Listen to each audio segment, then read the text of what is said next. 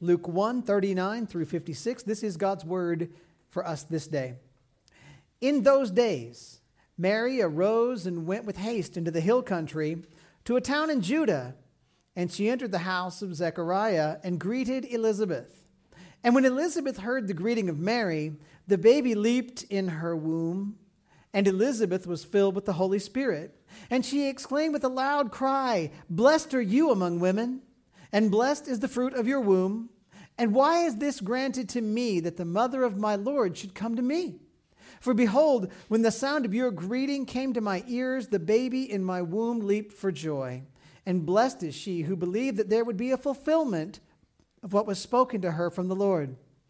And Mary said, "My soul magnifies the Lord, and my spirit rejoices in God my Savior. For he has looked on the humble estate of his servant. For behold, from now on all generations will call me blessed. For he who is mighty has done great things for me, and holy is his name. And his mercy is for those who fear him from generation to generation. He has shown strength with his arm. He has scattered the proud in the thoughts of their hearts. He has brought down the mighty from their thrones and exalted those of humble estate. He has filled the hungry with good things, and the rich he has sent away empty. He has helped his servant Israel in remembrance of his mercy, as he spoke to our fathers, to Abraham, and to his offspring forever."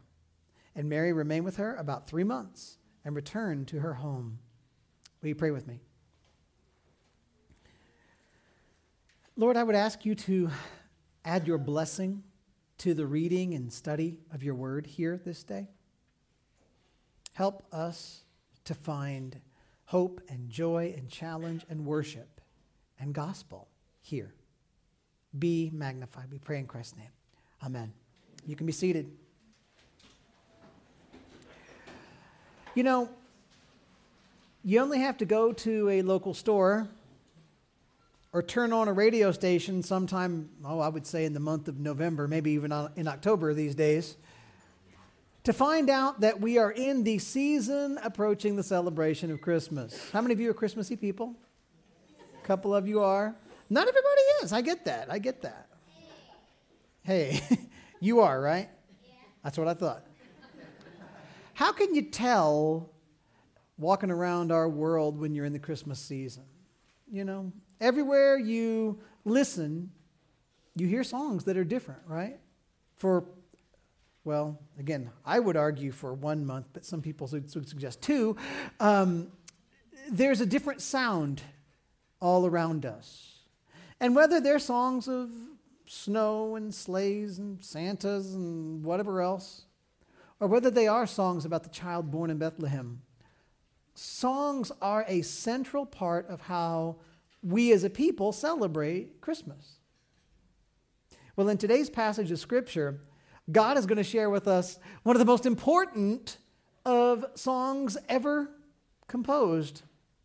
In Luke chapter 1, we read Mary visiting with her relative Elizabeth, and during that visit, Mary breaks out in song. It's a song of worship. It's a song of beauty. It's a song of prophecy. It is, in one sense, you might say, the first real Christmas song. And as we look at this song, we're going to learn about how you and I should respond to God in true worship for God's great faithfulness. And hopefully we'll be reminded that this kind of worship is very appropriate during this season of the year. It's appropriate all year round, by the way. Now, for you to understand this passage of Scripture, we kind of need to know what happened before all this. The setting here is just a few months before the birth of Jesus Christ. The people of Judah are being ruled by the Roman Empire, and the people in Judah who are faithful to God are longing for a Savior to come. They're longing for God to send the promised one to them. Even if the people don't know exactly what the Savior is going to do, they want him to come. They want him to show up in Israel. They want him to change the world forever. That's what they're begging God for. Well, in Luke chapter 1, verses 1 through 25, we read about a priest named Zechariah. He and his wife were older, and they were sadly childless. But in a glorious moment, the Lord sent an angel to give Zechariah some great news. The angel promised Zechariah that God was going to send the Savior very soon. And the angel told Zechariah that he and his wife were going to have a baby, a special child, and that child's mission was going to be to prepare the people of God to meet the Savior who was about to come.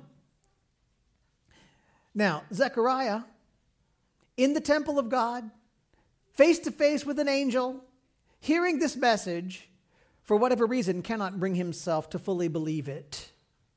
And the angel makes it so Zechariah cannot speak a word until that child is born and named. Then, verses 26 to 38, we meet a young lady. Her name's Mary.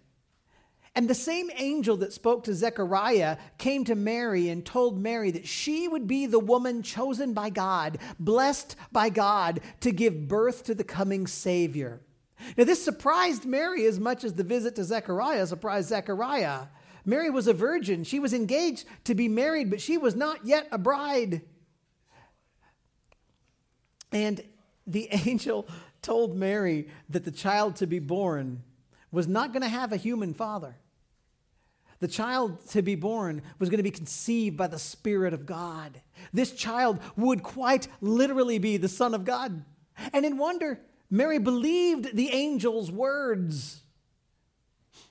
And the angel also told Mary, hey, by the way, your cousin Elizabeth, the wife of Zechariah, that older lady, advanced in years, I believe is what Zechariah called her, which I think husbands might be the way that we're supposed to say it. I'm not sure. Ladies, would you prefer well advanced in years? Is that a good phrase? No, they say. Well, this lady who was advanced in years was now miraculously 6 months pregnant, even at that age. So it's in the light of those glorious promises, right?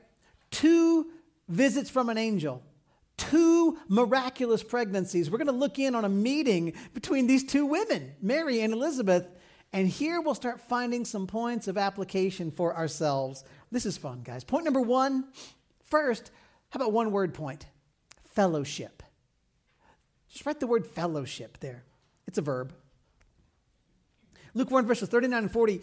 In those days, Mary arose and went with haste into the hill country to a town in Judah, and she entered the house of Zechariah and greeted Elizabeth. So Mary takes off from Nazareth in Galilee to a town in the Judean countryside. She would have had to walk somewhere between 50 and 75 miles, give or take. This woman would have walked for at least 3 days. It could have been a longer trip than that. But the distance does not seem to have discouraged Mary. The Bible says that Mary hurried. She wanted to get to Elizabeth's house quick as she could. She wanted to talk with this relative of hers. Now, think with me for a minute. We're going to exercise our brains a little bit. Why do you think Mary wanted to go talk to Elizabeth? Because the Bible does not say, and this is why she wanted to go. Why do you think that she went there? This isn't hard to think through, is it? Mary hears from an angel that her relative Elizabeth was pregnant with a miraculous pregnancy. Elizabeth was older than Mary. So it's likely that Mary has a couple of good reasons to go, right? On the one hand, would you guys think it's unlikely that Mary went to Elizabeth so that Mary herself could be helped and encouraged in her own right by Elizabeth? That makes sense, doesn't it? Mary was young. Mary was probably less than 14 years old. She was engaged to be married to a man who, when he hears that she's pregnant and he knows he had nothing to do with it, he could very well divorce her as soon as he finds out about her pregnancy. Mary was facing a calling from God that would most certainly subject her to social ridicule long before the world would call her blessed. So it makes sense that Mary might want to go talk to another woman, the only other woman alive on earth at that time who would understand what it was like to have a supernatural pregnancy heralded by an angel from God. Mary no doubt sought Elizabeth's advice and wisdom. No doubt Mary just wanted to hear, what did the Lord do with you? What did the angel say to you? What was this like? They shared experience. Mary wants to walk through this amazing call of God with her cousin. And Mary also probably went, I think it's feasible. You guys tell me if you think so. I think it's feasible. Mary might have went to help. Elizabeth was, again, advanced in years.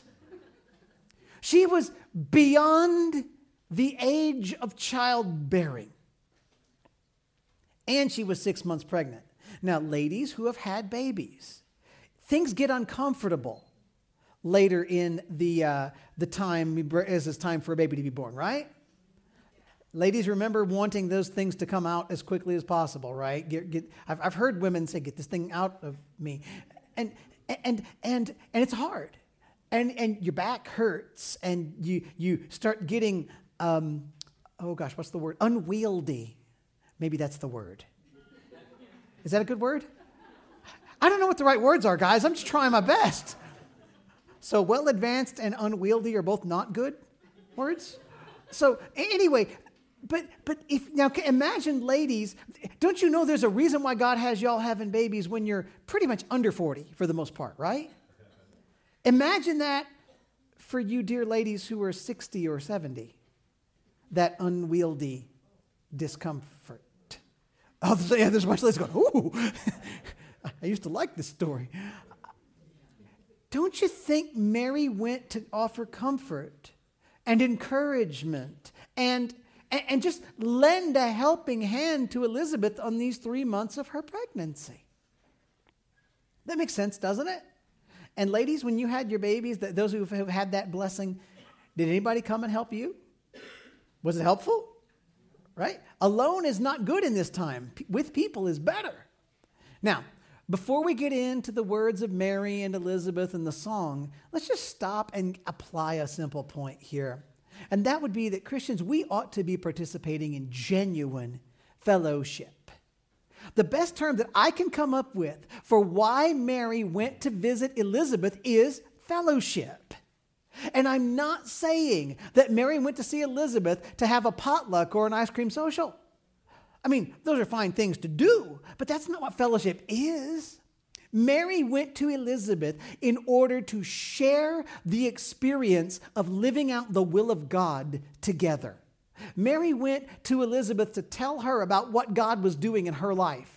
Mary went to ask Elizabeth about what God was doing in Elizabeth's life. Mary went to receive comfort and encouragement from Elizabeth while offering comfort and encouragement to Elizabeth. And walking together, sharing with each other, encouraging each other, helping one another, telling each other about your experience of the plan of God.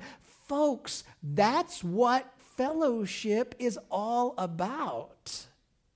So as we come here toward the Christmas season, let's just learn here from Mary and Elizabeth. Let's make it a point. Make it a point that you will participate in genuine Christian fellowship. And you say, Travis, what does that mean I need to do? I'm so glad you asked. You, this week, next week, find somebody who you know in the faith and share with them what the Lord is doing in your life and through your life. Share with them what your struggles are and hear what their struggles are. Offer them help.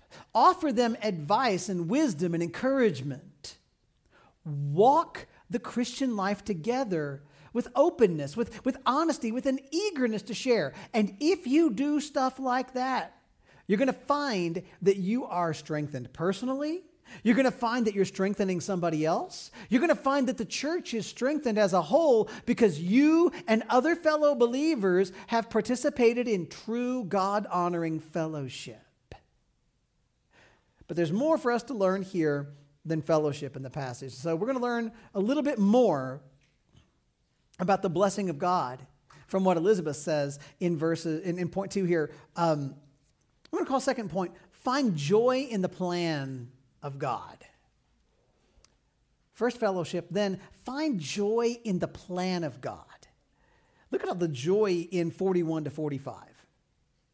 And when Elizabeth heard the greeting of Mary, the baby leaped in her womb, and Elizabeth was filled with the Holy Spirit, and she exclaimed with a loud cry, "Blessed are you among women, and blessed is the fruit of your womb. And why is this granted to me that the mother of my Lord should come to me?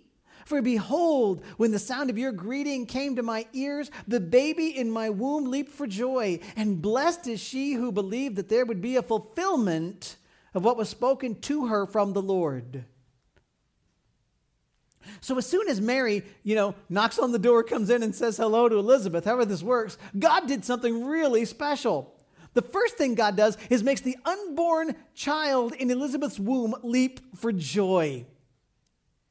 And Elizabeth is overjoyed with the favor that she has received. You see, Elizabeth, she's filled with the Spirit of God. The Spirit of God comes on Elizabeth, and she speaks out of the joy that she's experiencing from the Spirit of God. Verse 42, Elizabeth says, Mary is blessed. You see that there? She's most blessed among women. Why is Mary so blessed? She's blessed here because she is graciously chosen by God to participate in the carrying out of God's holy plan. That's why she's blessed. She's blessed because God chose her to use her in his plan. Friends, to be allowed by God to join God in bringing glory to the name of God, that is the highest blessing a human being can experience. It is cause for great joy. Don't forget that. But then Elizabeth declares that the child in Mary's womb is blessed. The unborn Jesus, carried by his mother, is truly blessed. Now, Jesus is blessed in a different way than Mary was blessed, right? Jesus is not being given favor by another in the same way Mary was. Jesus is blessed because Jesus is God. Jesus is the blessed one. Jesus is the embodiment of blessing. Verse 43, Elizabeth recognizes that she herself has been specially favored. She's been specially blessed too. Why? She's blessed because she, of all people, gets to know something of God's plan, and she gets a visit from Mary carrying the unborn Son of God. It is a blessing, Christians, to be brought into the life of somebody carrying out the will of God for the glory of God. Then verse 44, we see that the unborn John the Baptist is blessed by the arrival of Jesus. He, I said it earlier, leapt for joy. Now, why was he so happy? He was happy because he was in the presence of the Lord. He was in the presence of people carrying out the will of the Lord for the glory of the Lord, and it made him happy. Verse 45, we've got one more pronouncement of blessing from Elizabeth. This time, Elizabeth says, Mary is blessed because she believed God would do what he promised. See, Zechariah doubted the angel's words in the temple, right? He received the chastening of God for his lack of faith. He couldn't talk. Mary believed. And Elizabeth said Mary is blessed because she believed. It's just hitting me right now. I hope Zechariah wasn't in the room at the time that she said this. Blessed are you who believe what the angel said. Right, honey? Mm-hmm. Yeah, I don't know. I don't know if he was there or not. But she's saying it's a blessing. Oh, God, what a great thing that you heard from God and you believed it. Now, there's a whole lot of joy and blessing talk in those verses. So let's boil it down to a few things that'll help you and me know about the blessing of God. First, there's joy in the presence of God, right? John the Baptist, as a baby in the womb, leapt for joy, verses 41, 44, because he was in the room with Jesus, God the Son. It is a joyous thing to be in the presence of God. There is joy in being used by God. Christians, don't ever forget this. In verse 42, Elizabeth declares Mary is blessed greatly. She's blessed not because God gave her a bunch of money, not because she has a bunch of prosperity. She's blessed by being chosen by God to carry out the plan of God. And there is joy in helping somebody who's being used by God. Verse 43, Elizabeth rejoices at the fact that she is allowed to play a small part in helping Mary along in her fulfilling of the will of God. And then, verse 45, we learn that people are blessed. You're blessed when you learn, when you hear and obey God. There is a blessing in obedience. Obedience itself is a blessing. Does that make sense? Obedience itself is a blessing. You got to get this in your mind. I wish this was one of those I could really grab for us and make us buy it. But some things you only get when you get it. You don't obey God so that God will bless you in the future. Obeying God actually is a blessing. Mary and Elizabeth, they were overjoyed at the fact that they could believe the message of God and just do what God said. You ever think about the fact that God doesn't need you? The Lord is not on his throne going, oh, I just wish I could get my kingdom to work. I'm so glad. I'm so glad that you are going to take care of that for me. Right? God can accomplish his will very well without your help or mine. True? How many of you, I'm going to illustrate here. This isn't in my notes. It's always dangerous, but I think it's okay. How many of you have ever tried to complete a task with the help of your children? Let's just imagine a dad painting a wall. And so the dad is going to paint a little line here and say, all right, son, you paint from here down to the base. Now, what's that going to result in? Will there be paint on that wall? At least, right? Will it be the most efficient paint job ever done? Does the dad need the help? But is it not a loving, sweet act of the dad to have the son help? Okay. Do you see the same thing in the Lord and his kingdom? Does he need you to accomplish his will? No. But isn't it a kind, sweet blessing of God that he would let you participate? See, the fact that God willingly would include you and me in his work, it is loving and gracious. So let's learn, we don't obey as if we're making a down payment on a big-time purchase of a future blessing. Although, in fact, obedience does lead to great future blessing. But guys, let's remember that the privilege is simply that the God who created us, who is perfect, who is holy, who saved our souls, the God who is all-powerful would allow you and me to serve him and take part in his plan. That's a blessing. God created you for God's glory. And when you obey God, you are blessed with joy because you carry out the purpose for which you exist. Now, I am going to make a side point here before we move on. It's not exactly the heart intent of the passage, but it's so clean and clear here, you've got to see it. John the Baptist in the womb, what did he do? He leapt for joy in response to the presence of Jesus. Jesus in the womb is called blessed by Elizabeth. These children in their mother's wombs are alive. They are living people known by God, blessed by God, chosen by God. John takes part in an action that's clearly a part of the sign of human life, because I guarantee you that no non-living people have been blessed, have been leaping for joy, right?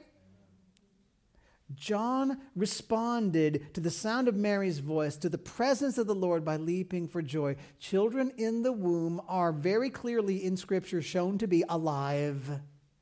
To kill such a child voluntarily, willingly, is murder.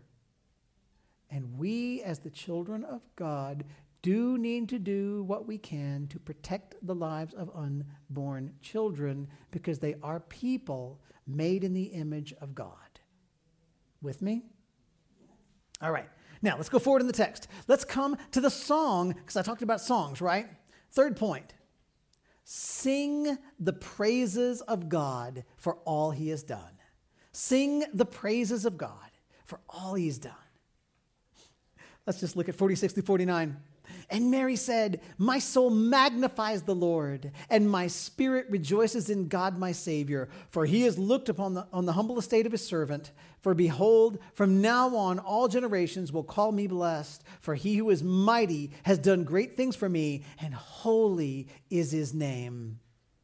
So Mary responds to Elizabeth. She breaks out in song right here. It is a simple picture of Hebrew poetry like you see in any psalm. Mary just starts singing the first Christmas song. And that was normal, by the way, for people, for Hebrews to do. Just their culture and their language lent itself to being able to break out in this kind of poetic praise. It was their culture to do so. So this is not weird.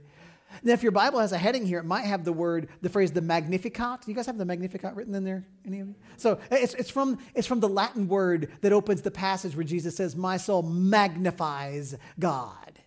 Well, the first section of the song, we see Mary sings the praise of God. Why? Because of what God has done in her life particularly, right? Verses 46 and 47, Mary breaks forth in praise. She magnifies the Lord. And by the way, watch the poetry. Have I done Hebrew poetry with some of you guys before? We kind of see what it looks like. Look at the line. My soul magnifies the Lord. So think of my soul as a thing, magnifies as a thing, and the Lord as a thing in the sentence. And then my spirit rejoices in God my Savior. So my soul and my spirit are parallel thoughts, same idea, right? Magnifies and rejoices are parallel thoughts, same idea, which means she sees the Lord as God, my Savior. Parallels, just beautiful pictures of Hebrew poetry right there. Mary, in a beautiful poetic fashion, is praising God with everything she's got in her. Then 48 and 49, Mary says why she's praising God so much. He has done great things for her, even though she was lowly. Even though Mary herself says, "I am lowly and insignificant." She knows this. She's a young girl from a backwater town in the country. God used her to accomplish the greatest birth in human history. Mary knows all generations are going to rise and call her blessed. Why? Is she blessed because she earned it? No. Is she blessed because she is a better human being than other human beings? No, that's not why God blessed her. She is blessed not by being made rich, not by being made powerful. She's being blessed by God because God allows her to participate in his plan. So Mary gives thanks and praise to the mighty, holy God who has done a great thing in her life. Then 50 to 53. And his mercy is for those who fear him from generation to generation. He has shown strength with his arm. He has scattered the proud in the thoughts of their heart. He has brought down the mighty from their thrones and exalted those of humble estate. He has filled the hungry with good things, and the rich he has sent away empty. So now verse 50, we're transitioning from the focus in what God did personally for Mary, and we're starting to see that Mary knows that God is doing something special for the whole world. Mary declares that God's mercy is for whom? For those who fear him from generation to generation. Mary's not the only blessed one. Everyone who fears God, who has a proper reverence for and awe of and respect for and submission to God, is blessed by God. Fearing God brings you blessing. Why? Well, in fact, it is a blessing too that you would fear God. Why? God will bless people with his presence as we glorify his name. When we give glory to God, God actually helps us to rejoice in the glory that we're giving him because God is glorious. We glorify God by fearing God. Okay, verses 51 to 53. We see that Mary, she's seeing the outworking. She sees the outworking of what God is going to do. There is an incredible contrast coming. By the power of God, God is doing something through the child Mary carries that the world will think of as amazing. God is going to bless the people that the world considers to be nothing. And at the same time, in God's plan, God is going to bring down those the world thinks are the most important. Look at who God blesses. We saw that God blesses those who fear him, verse 50. God exalts those of humble estate, 52, and fills the hungry with good things, verse 53. Now, stop for a moment, because verb tense is important here. At the time Mary says this, all of a sudden Mary starts singing this song. Does Mary singing this song mean more hungry people are eating that day? Did Mary's song just pop a bunch of food in a bunch of houses that didn't have food before? No. There were not humble people who were suddenly given extra high positions because of Mary singing at that moment. But Mary understands that this plan of God's is ultimately going to end up turning the world upside down.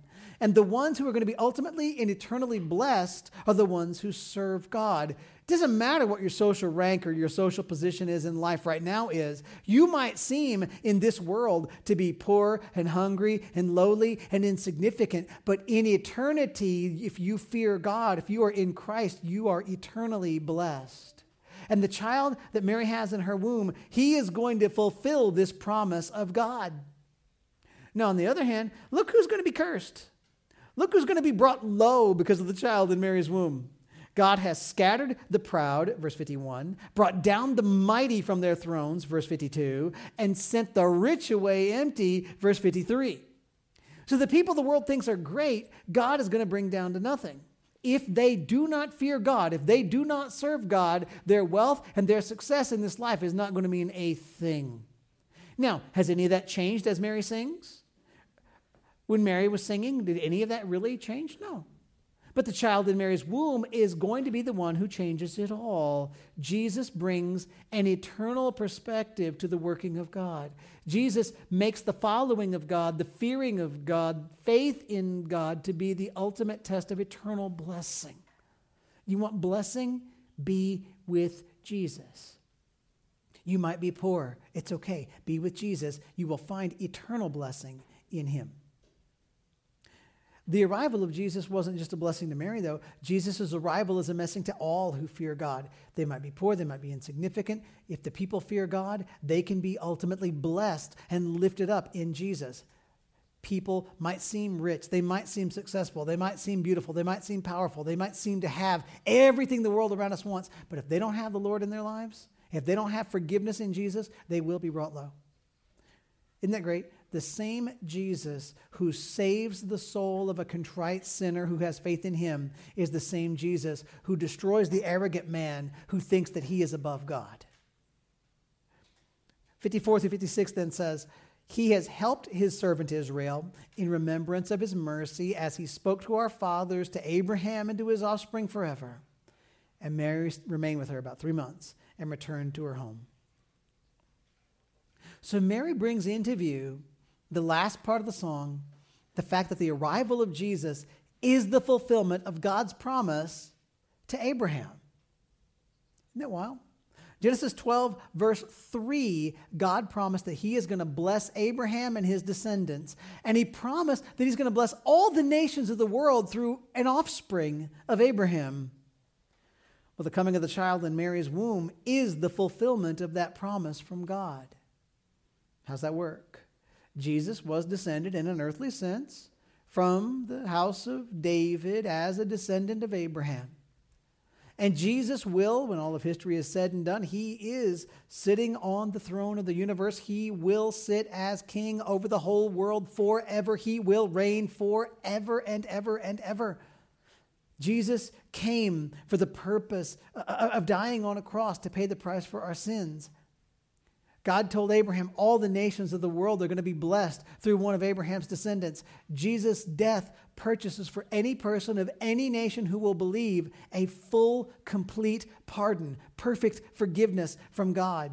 So in saving the souls of people from every nation of the world, Jesus fulfills God's promise. He will bless the whole world through one of Abraham's offspring, even as he then rises to reign forever.